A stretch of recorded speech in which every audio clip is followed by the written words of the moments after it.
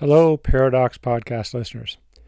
This is another of our speaker preview podcasts for our upcoming Free Speech and Medicine conference in Bedeque, Nova Scotia, coming up on October 28th to 30th. When the pandemic first hit, most docs I knew were very nervous. I was very nervous. We were watching catastrophic news stories coming out of northern Italy, then New York City. Some of us quickly figured out that the corporate media was not giving us a full picture. Maybe because they never really do, maybe because there was an agenda to create compliance through fear. In any case, by April of 2020, it was already apparent that this was a disease mainly of concern for elderly and infirm people. Most deaths were in nursing homes. PEDS hospitals remained largely empty, and in fact, some were commandeered to house adult patient overflow. Average age of a COVID death was around 80, and the vast majority of those were quite unwell. But somehow it was a firing offense to mention that children were at very low risk. I was attacked on social media for stating this, with my detractor saying, "You're minimizing the risk." All I had stated was a verified statistic. A healthy child has far less chance of dying of COVID than they do of dying in a car crash. Yet we've created a climate where many parents are so terrified of COVID they will greatly restrict their children's activities that might have great benefits. Yet these same parents will take their kids on a Sunday drive for no particular reason. Despite the minimal risk to children, we lock them in their homes. We shut down their sports, their music, their social activities. Some neighbors called the snitch line if too many kids were playing in the backyard. We poured sand in skateboard parks, we put plywood over basketball nets, and we arrested young people for playing pond hockey. We shut down schools, and when we did let them back, we forced them to mask all day. More than 2 years on, there are those who are still calling for restrictions. Just a couple of days ago, Kieran Moore, medical officer of health in Ontario, threatened that mask rules may be coming back if we don't all behave ourselves. Martha Fulford has been a voice of reason since the beginning of the pandemic. She saw the full picture before most of us. She saw that lockdown would be harder on kids and that school closures would be a catastrophic mistake. She saw that universal masking had serious negative effects and minimal or no benefit. But unlike many with these concerns, she spoke out, and she continues to speak out. And she'll speak out once again at our freespeechandmedicine.com conference in Bedeque. I thank Dr. Fulford for coming back on the podcast. Many of you will remember that she was one of 2 infectious disease specialists who joined me to talk about monkeypox and give us a full picture of that. She has the auspicious title of being the first ever repeat guest on the Paradox podcast. Anyway, Martha's back. Martha will be one of our featured speakers at the Free Speech and Medicine Conference. You can check it out at freespeechandmedicine.com, and I hope you consider coming or joining online. We have a great group of speakers, and Martha is one of those. So I wanted to give you a little teaser about Martha, who she is, and what she's going to speak about. So Martha, thanks very much for joining me. Thanks for asking. So firstly, so who are you? Where are you from? What did you mostly do because you recently retired? And tell us about that. So I have a bit of a varied background. I worked overseas for quite a few years in Southern Africa. I was 2 years in Lesotho and 3.5 years in Zimbabwe, doing actually education and training projects. And it was from Zimbabwe that I actually returned to Canada to go to medical school.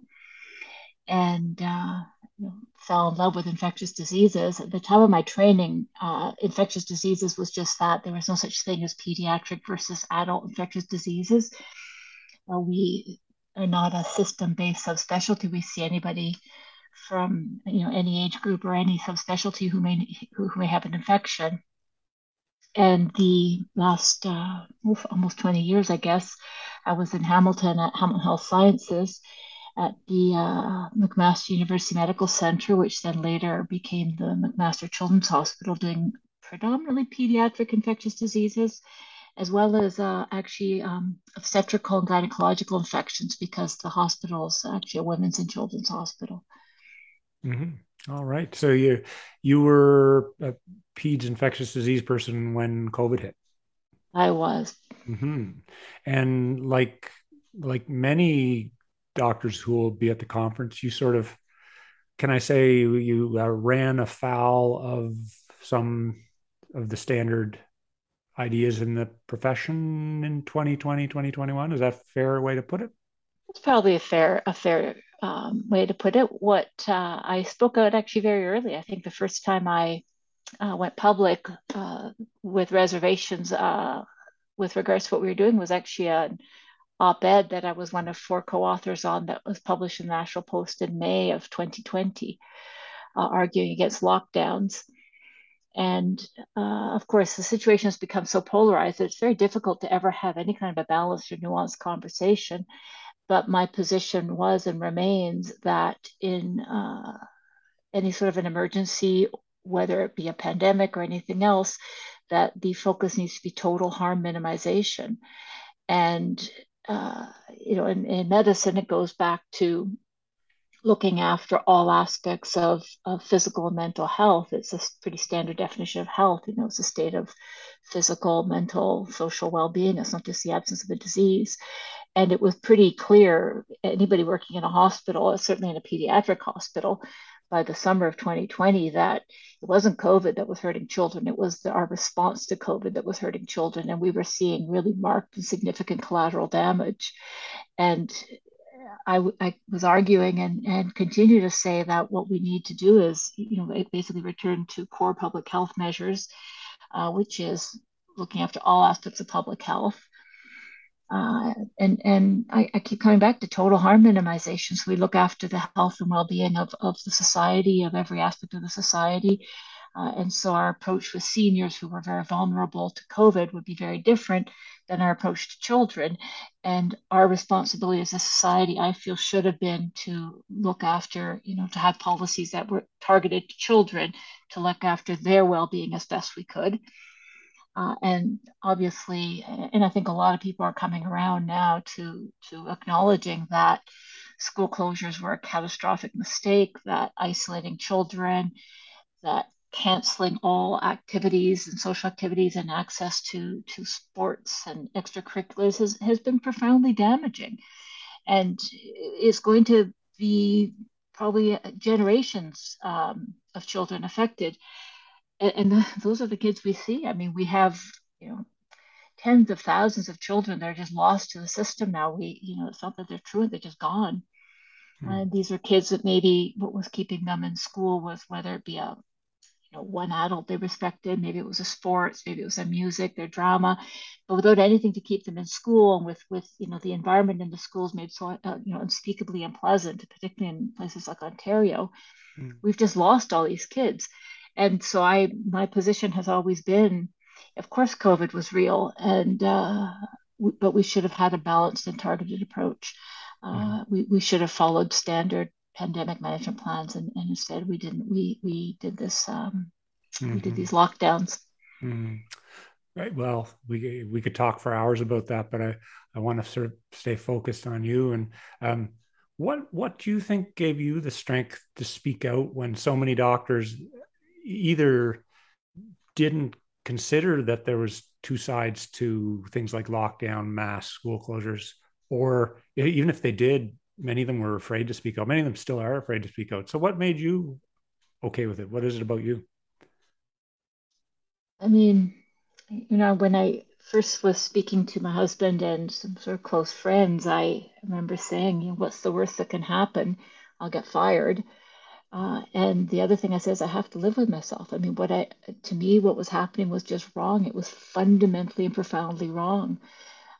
You don't harm massive parts of your society and your economy and the social structure. Um, and I guess all I can say is, I made the decision I had to live with myself. And, there are, lots of different quotes, but they all come down to versions of to be silent is to be complicit. Mm. And, and I know what, that's my perspective. I appreciate that there are the people who agreed fully with what we're doing, but I also know there are a great many people who were quietly unhappy, who would actually thank me for speaking out, but would also say they were too scared.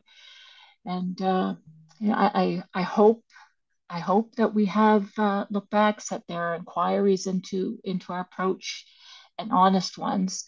I hope that they're very honest inquiries into what we did to children and to young people, because it must never happen again. I mean, what we've done is terrible, and I think I can say that with even more confidence than I would have been saying it 2 years ago, Mm-hmm. because we can look around the world to places that did not do this.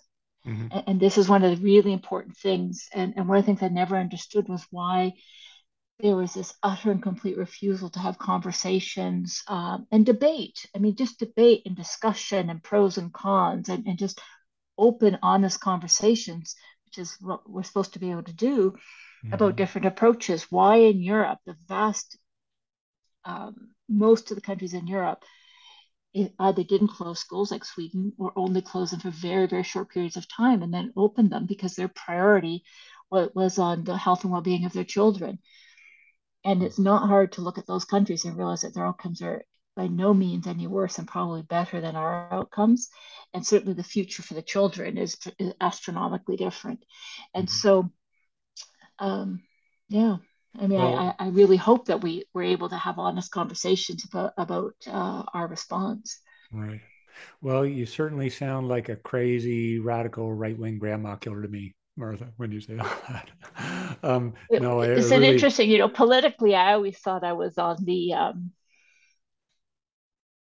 very, almost, yeah, I guess you would say socialist. Like I'm very strong into sort of, social programs and equality, and sort of ensuring that we look after those who are the most marginalized in our Mhm. society. I've spent a huge amount of my life volunteering. I used to, even up until COVID, I would still spend a month a year working in Southern Africa, um, because it just felt like it's all these were all the sort of the fundamental beliefs that I had in how we should treat others. And so it's been unusual in the last 2 years to Mhm. realize that I'm now considered, sort of, can't see what I'm sort of doing in quotation marks, far right, for Mhm. advocating for total harm minimization. Yeah, yeah.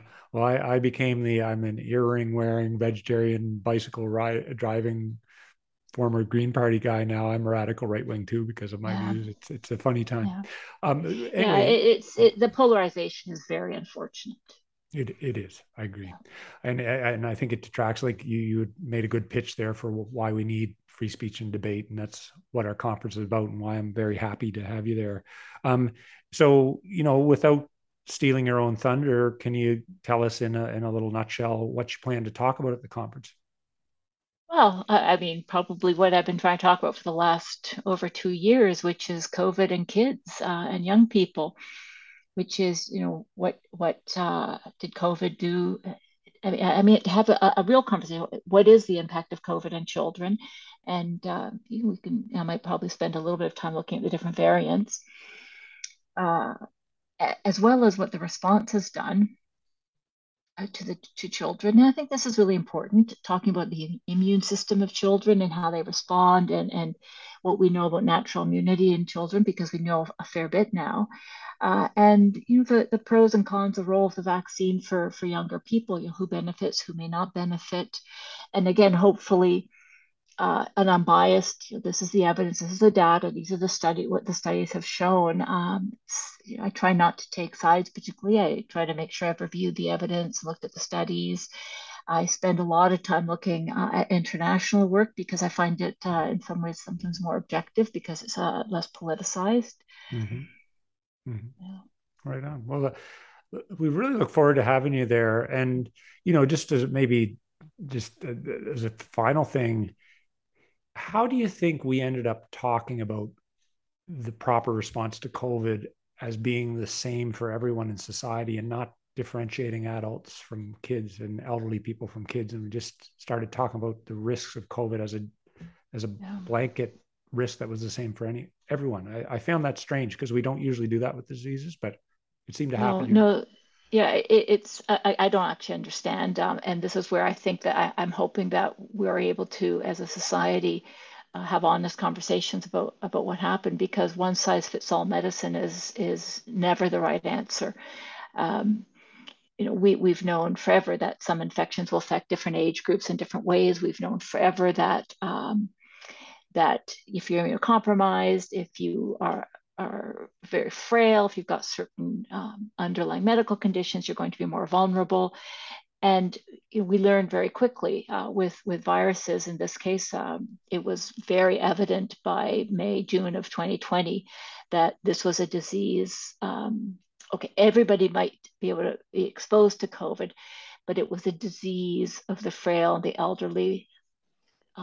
People who were obese were at higher risk. There were certain other conditions we identified, but it was very clear very early on who was most at risk. And this is where sort of targeted protection would be the normal strategy. It certainly would have been the normal strategy used in any pandemic management plan that we had prior to COVID. Would be targeted protection, where you identify, sort of who's most vulnerable. You do your best to protect them. You look at minimizing transmission of disease, but in that sense, and while you're doing that, knowing what you also, of course, try to build capacity to deal with any surge in your healthcare system. And while you're doing that, you're not supposed to destroy the fabric of your society. These are sort of pretty core pandemic management. I mean, these are sort of the core elements of any pandemic management plan prior to COVID. And so why we went the direction we did with this sort of thinking that everybody was equal risk, and as a result having these really onerous and damaging policies, I honestly don't understand.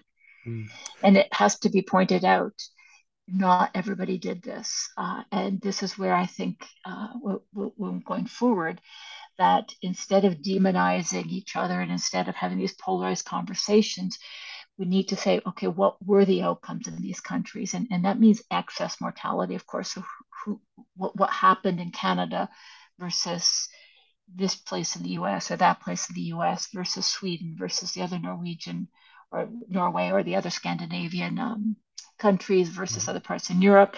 And quite frankly, we should be honest about what happened in less developed countries. The impact in poor countries was actually not very severe, and it's probably because there are a lot of reasons for that, not the least of which they're probably much younger populations. But if we don't do that, it will have learned nothing, and that leaves open the same disaster again if we're confronted with another health emergency. Right. Great.